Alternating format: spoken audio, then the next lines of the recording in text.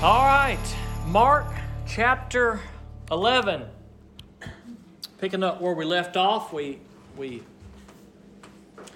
had been going strong in Mark for a few weeks, and then we had a baptism, so we took that opportunity to talk about baptism in the Scriptures, and then it was Easter, so we spent some time talking about Jesus and His death and resurrection. But now we are getting back right where we left off in Mark chapter 11. Lord willing, we're going to finish up chapter 11 today. We're going to start in verse 27. Mark chapter 11, verses 27 through 33. Just 7 verses today. So a little short passage and a little lighter than what we have been doing. We covered some heavy stuff there for a few weeks in Mark. Mark chapter 11's got a lot of heavy stuff in it, and so we talked about some heavy stuff, but this passage today is a little bit lighter than some of the things we have been discussing. But it is a good passage, and I believe it gives us a lot to consider and think about. Mark chapter 11, verse 27 is where we will start. So let's pray, and then we'll jump in. Father God, we come to you this morning, and I thank you that we can be in your house. And God, I pray that your Holy Spirit would be upon this place, that you would open my mouth with the words that you want us to hear, that you would open our ears, our hearts, our minds, that we would see what's going on in your word, that we would understand what's going on in your word, and God, we would apply it to our life. We would respond to it, dear Lord. And so, God, I pray that you just help it to be a good day, that you hide me behind the cross, that you take away my fears, that you take away my pride, dear Lord, and help me to bring glory to you in all that's said and done here today. And I pray that you just would bless this time we have together. In Jesus' name I pray it. Amen. Now, we have seen one big event in chapter 11 that we spent a lot of time, we spent 2 weeks on, actually.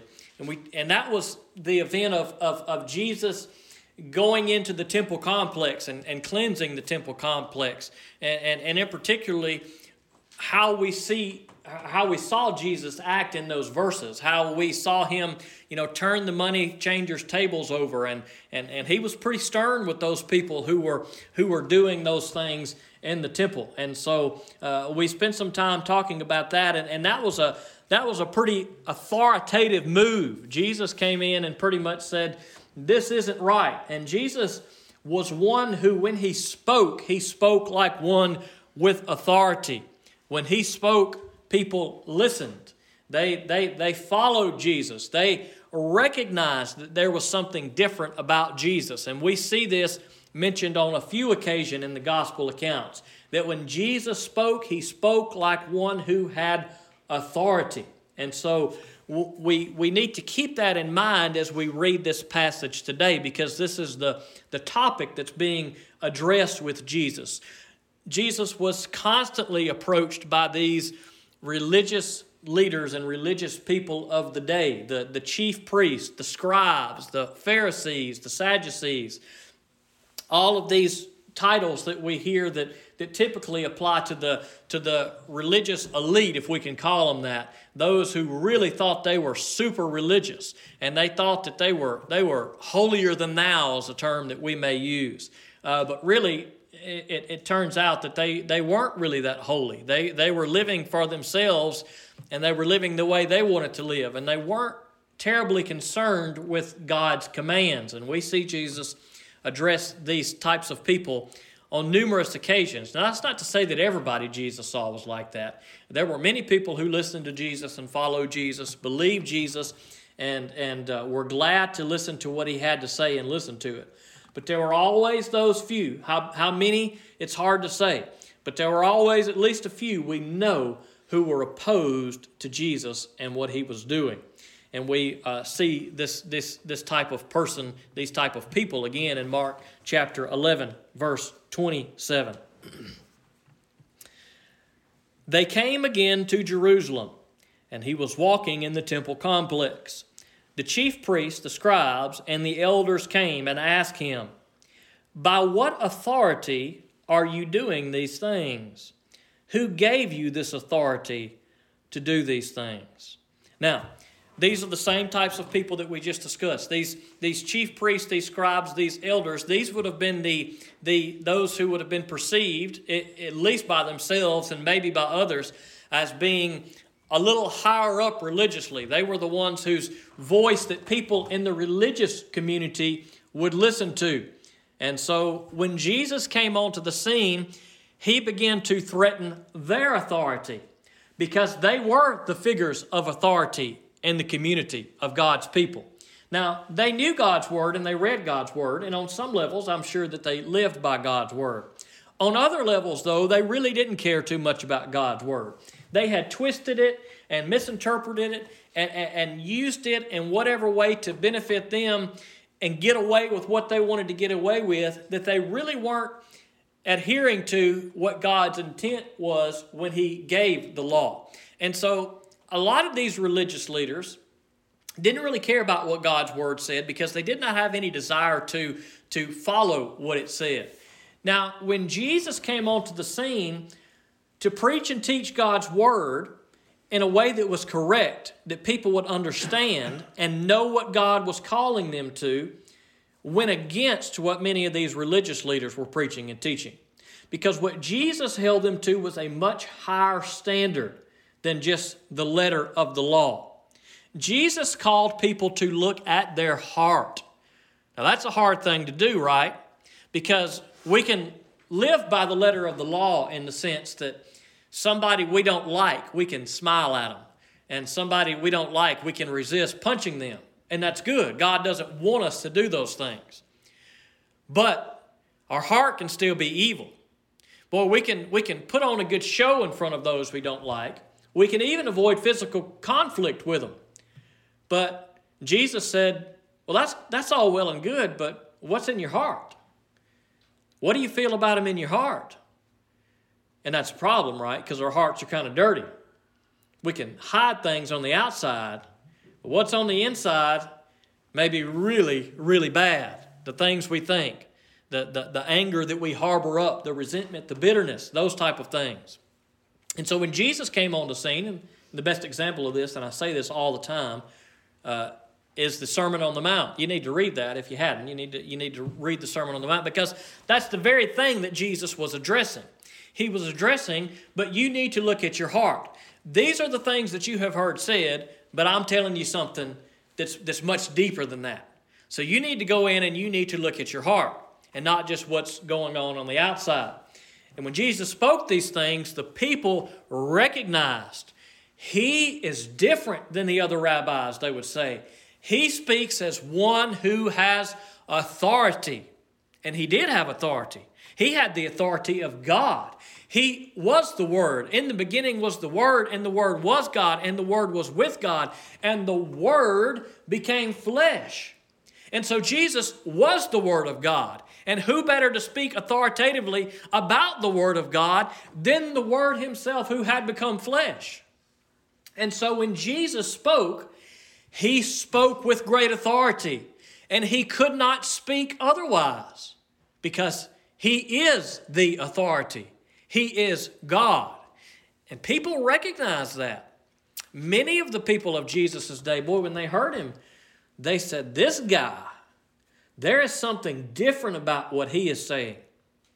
Now, even those religious leaders, the scribes and the elders and the chief priests, even they recognized that there was something different about Jesus. But they weren't willing to recognize His authority as being something that was of God.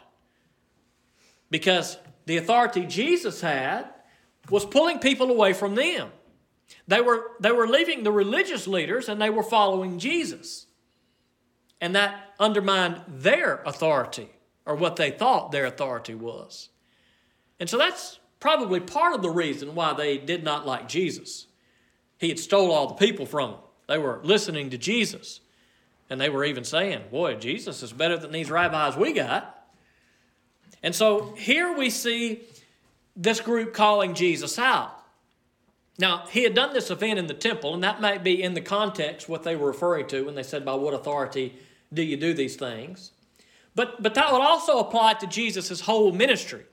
The way that he had been preaching, the way that he had been teaching, the things that he had been doing. He had been showing this type of authority for 3 years now. And so when they ask him about his authority, they're probably not only referring to just the event of what he did in the temple complex, but really all the things that he had been doing for his whole ministry. Now, Jesus was pretty clever. We could argue, I think, that Jesus was probably the most clever person to ever walk the earth. It's hard to imagine that anybody could be more clever than God. And Jesus knew the hearts of these people. He knew what was in their hearts. He knew what their real motive was behind the questions that they asked. And they always were asking him questions. They wanted to trip him up. They wanted to trick him. They wanted to get him to say the wrong thing or what they thought was the wrong thing. And so they would pose these questions to him, questions that they assumed that if he answered a certain way, it was going to be there. Aha! We got you now. Did y'all hear what he just said? That's what the intent was. They wanted to get him on the spot. They wanted to get him to say the wrong thing. But Jesus was far too clever for that. He didn't give in to what their tricky questions were. He didn't fall for the bait that they laid out. And in this instance, Jesus responds by asking them a question in the next verse, verse 29. Jesus said to them, I will ask you one question, then answer me, and I will tell you by what authority I am doing these things. Was John's baptism from heaven or from men? Answer me. So Jesus says, all right, you've asked me a fair question. Where does my authority come from? Well, I want to ask you a question. And if you can answer my question, if you will answer my question, I will answer your question. But the question Jesus asked them was a difficult question. Because Jesus essentially had done to them what they were trying to do to him. He had given them a question that there was no way that they could answer that question that would be good for them. And the question was simple. Was John's baptism from heaven or from men? Now, early on in Jesus' ministry, there was a guy named John the Baptist, and he was baptizing people. He was baptizing lots of people, tons of people. So many, it says in Mark chapter 1, verse 5, it says that the whole Judean countryside and all the people of Jerusalem were flocking to him, and they were baptized by him in the Jordan River as they confessed their sins. All the people of Jerusalem were flocking to him, Mark says in Mark chapter 1. There were a lot of people who were going to see John the Baptist, which meant that they believed that John the Baptist was a prophet of God, that he was sent from God. And so when John the Baptist was baptizing, they recognized that as being something that was of God. He was certainly a man of God, and that is evident by the fact that so many people were flocking to John. And it's very possible that some of this same crew that was often questioning Jesus were some of the ones who were baptized by John, that they were part of that group that were flocking to John, who was the one who was prophesied about in the Old Testament, who was the one who would come and prepare the way for the Messiah who was to come. And so this group knew who John the Baptist was. It's likely that almost all people around this area knew who Jesus was, who John the Baptist was, since the Scripture says that all the people of Jerusalem were flocking to him. So John was well known, and he was regarded as a prophet of God, as a man of God who spoke God's word and who did God's work. And so this should be an easy question for them to answer. Was John's baptism from heaven or from men? That is, was John just some lunatic who stood in the river and said, y'all come and I'm going to dunk you under there and it's going to forgive your sins, but it really ain't going to do no good? Or, Jesus said, was John really from God? And when he baptized, was it from heaven? Was it something that God wanted him to do? Simple question. Was John of man or was John of God? Let's read their response in Mark 11:31. They begin to argue among themselves. If we say from heaven, he will say, then why didn't you believe him? But if we say from men, they were afraid of the crowd, because everyone thought that John was a genuine prophet. So now we see the conundrum. They begin to argue amongst themselves. Dang it. That's a good question he asked us. What are we going to say? The people believe that John was of God. They believe he was a prophet. But we can't say that. We can't say we believe John was of God. Because if they would have said John was of God, guess what? They would have had to acknowledge what John said. And what did John say? He said Jesus is the Messiah. When he saw Jesus coming, he said, here comes the Lamb of God. John clearly pointed to people to Jesus. He said, oh, one's coming who is greater than me. This one right here, this is him. This Jesus, he's the Lamb of God. John's message was as clear as it could be. And if John was a prophet of God, and John said that Jesus was the Messiah, then they got to listen to him. If they believed that John was a prophet, and they did,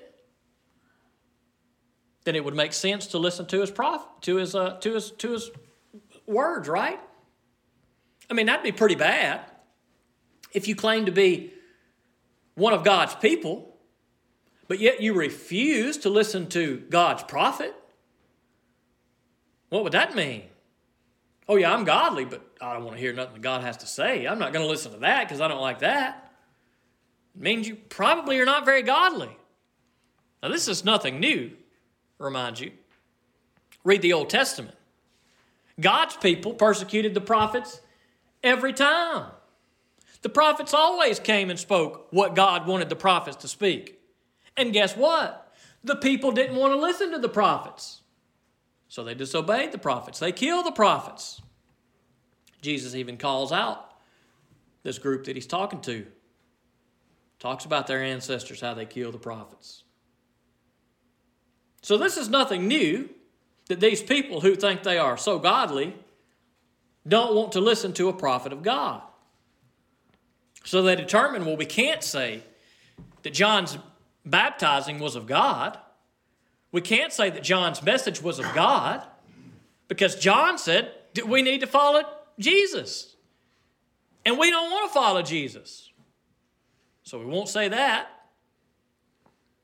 But we can't say that John was just a man, just some crazy dude dunking people in the water. We can't say that because everybody around believes that John was of God. Everybody believes that John was a prophet.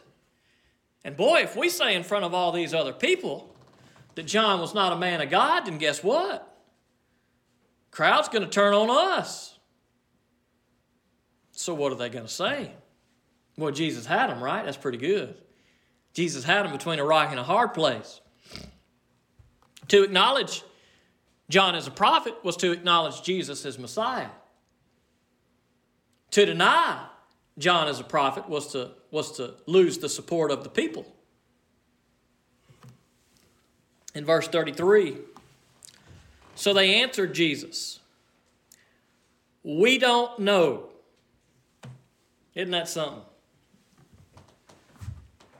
We don't know. That's a pretty lame answer. They knew. They just didn't care.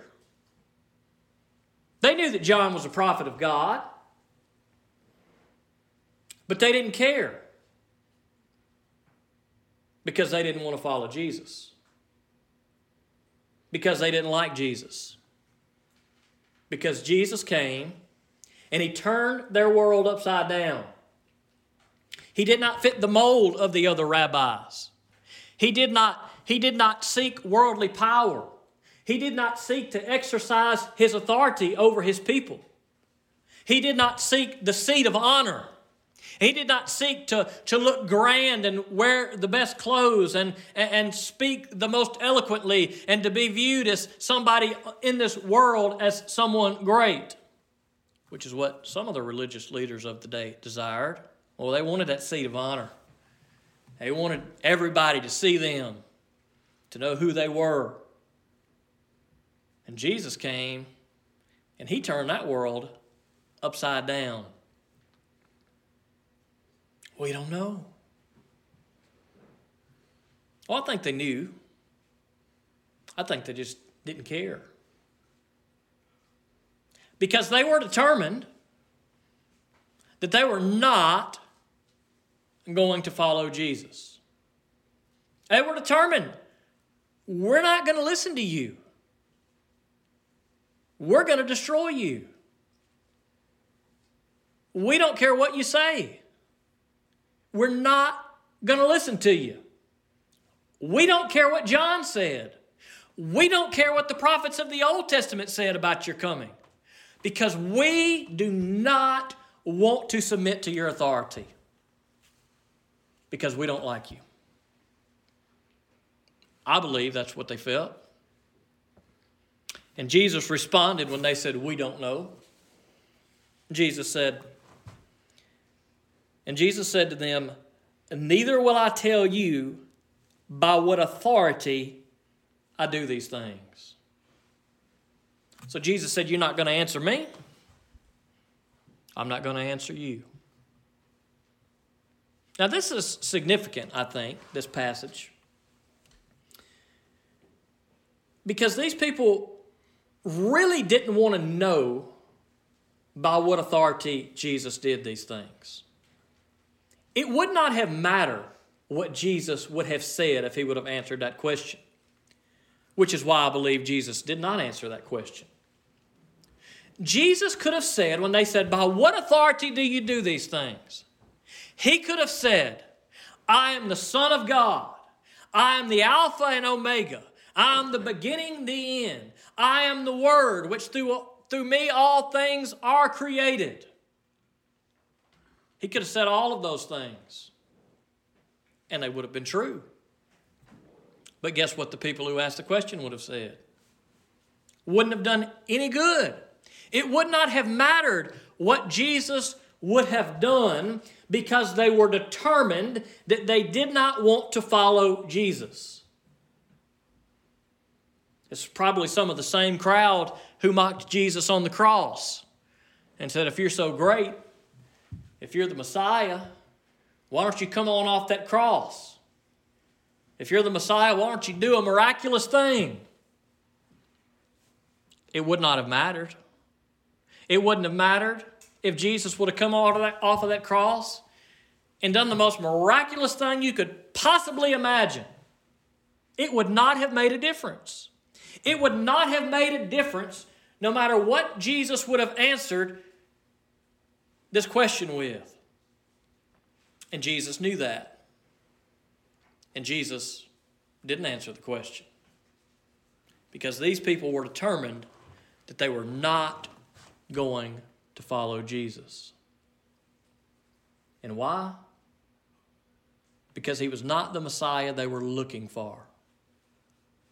Because he challenged their authority. Because he did things that they didn't like. He did things the way that they didn't like it. He spoke in a way that they didn't like. And they were determined, I'm not going to follow this guy. No matter what he says or no matter what he does. What about us? What about us? Are we going to follow Jesus? Do we see what Jesus does and what Jesus says? And do we say, Jesus, I submit to your authority. I know that you are the authority. Lord Jesus, I listen to your words, even your hard words. God, I follow your commands, even though they are difficult. Lord Jesus, I follow you. I submit to you. Are we following Jesus today? What would we have done if we would have been in this culture? Would we have done anything different than these religious leaders? Oh, surely we would, right? Surely we would have listened to the prophets. Surely we would have listened to every word Jesus said. Surely we would have saw him, and in the instant we saw him, we'd have said, he's the Messiah. Surely we would have done that, right? Maybe. Maybe not. You may be rejecting Jesus today in the same way that these religious leaders of his day did. I don't know. You may have determined that Jesus doesn't fit your view of Jesus. What is your view of Jesus? Think about that for a second. When you think about Jesus, what do you think about? What's your view of Jesus? What he looks like? How he would act? The things he would say? How do you view Jesus? Probably won't take you long to come up with a view of Jesus. You've already got one. We all do, right? We all have this vision of what Jesus looks like, how he would act, the things he would say. Is he tall? Is he short? Is he bald? Does he have long flowing hair?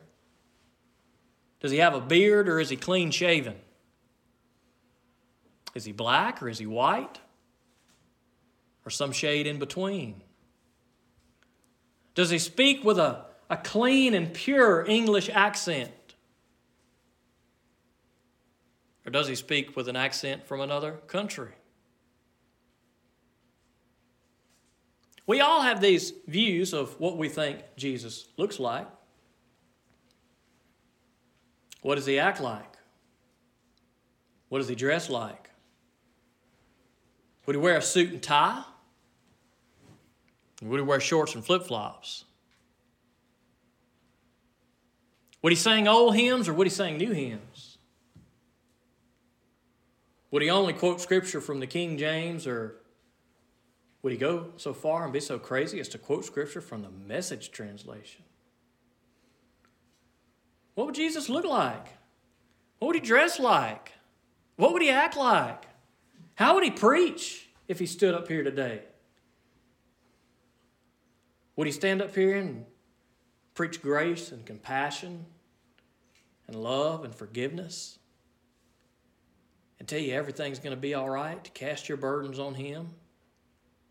Probably. He'd do it. He did it all through the Scripture. We like that Jesus, don't we? What about the Jesus that comes in here and says, "Woe unto you, you whitewashed tombs"?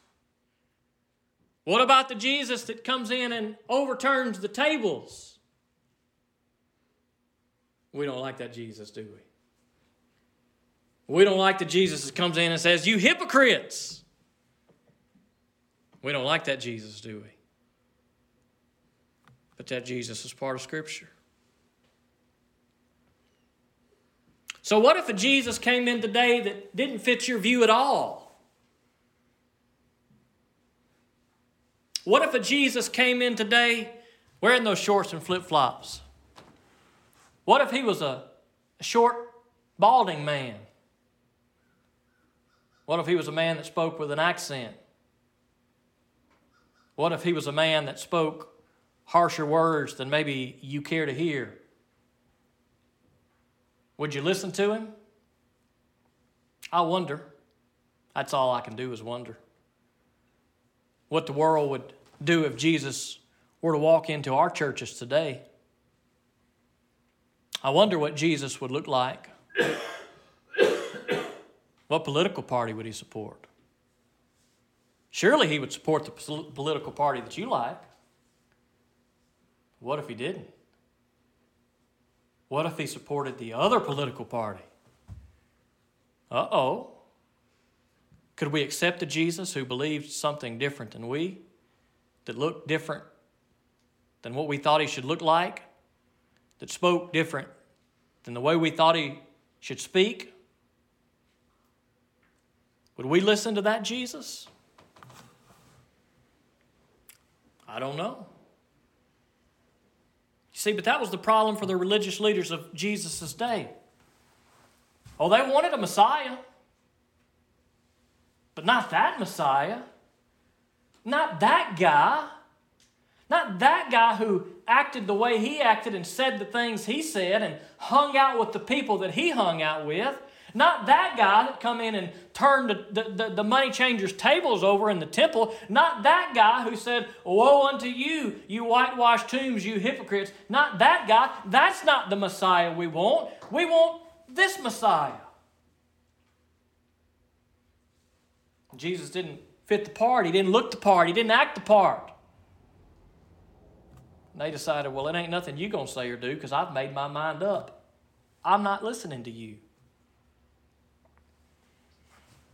And the truth of the matter is that Jesus wouldn't fare any better in our churches today, I'm afraid. I'm afraid that there may be many churches that Jesus would walk into. And no matter what our view of Jesus may be, I can just about guarantee you that he wouldn't live up to that view. And I wonder if we would listen to the things that Jesus said and live in the way that Jesus calls us to live if he were standing here today. And in a way, kind of he is in his word. But these people that asked Jesus this question, they had already determined they were not going to follow Jesus no matter what he said. And Jesus didn't answer their question. What about you, though? Now, Jesus is not going to walk through the door of this church and preach to us today. But he does speak to us through his word repeatedly. And we see who Jesus is repeatedly. We see his message repeatedly. And you have the same choice as those who questioned him in this passage. Are you going to listen to him? Or are you going to reject him? Some people have already made their mind up. I'm not going to follow Jesus.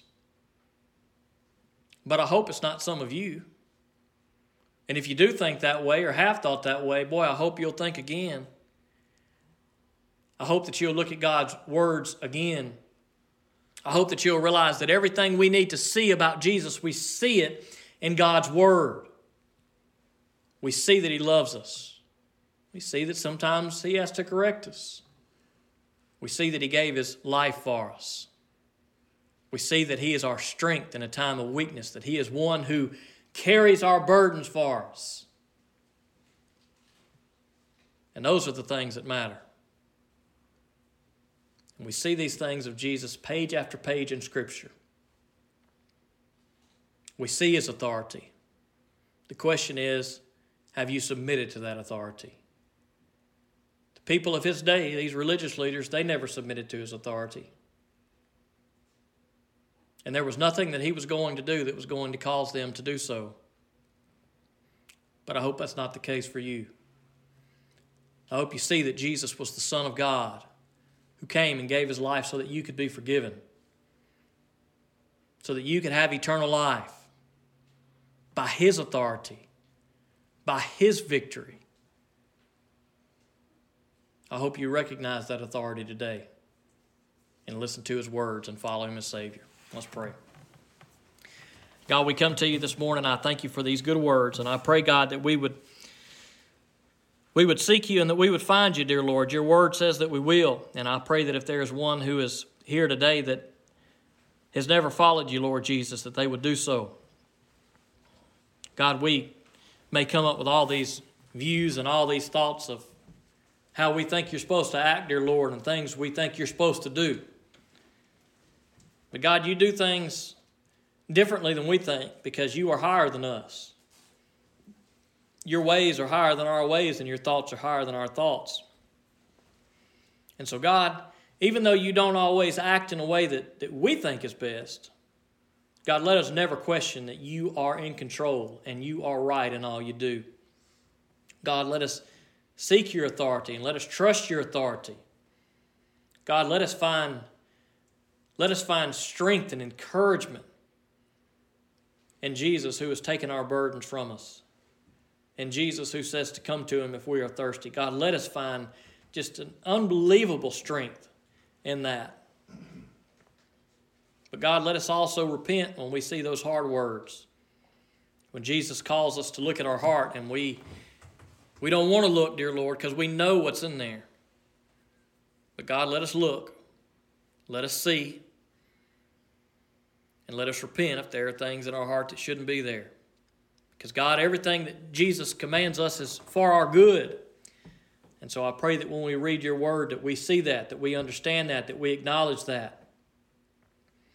God, that we would not be those who reject Jesus.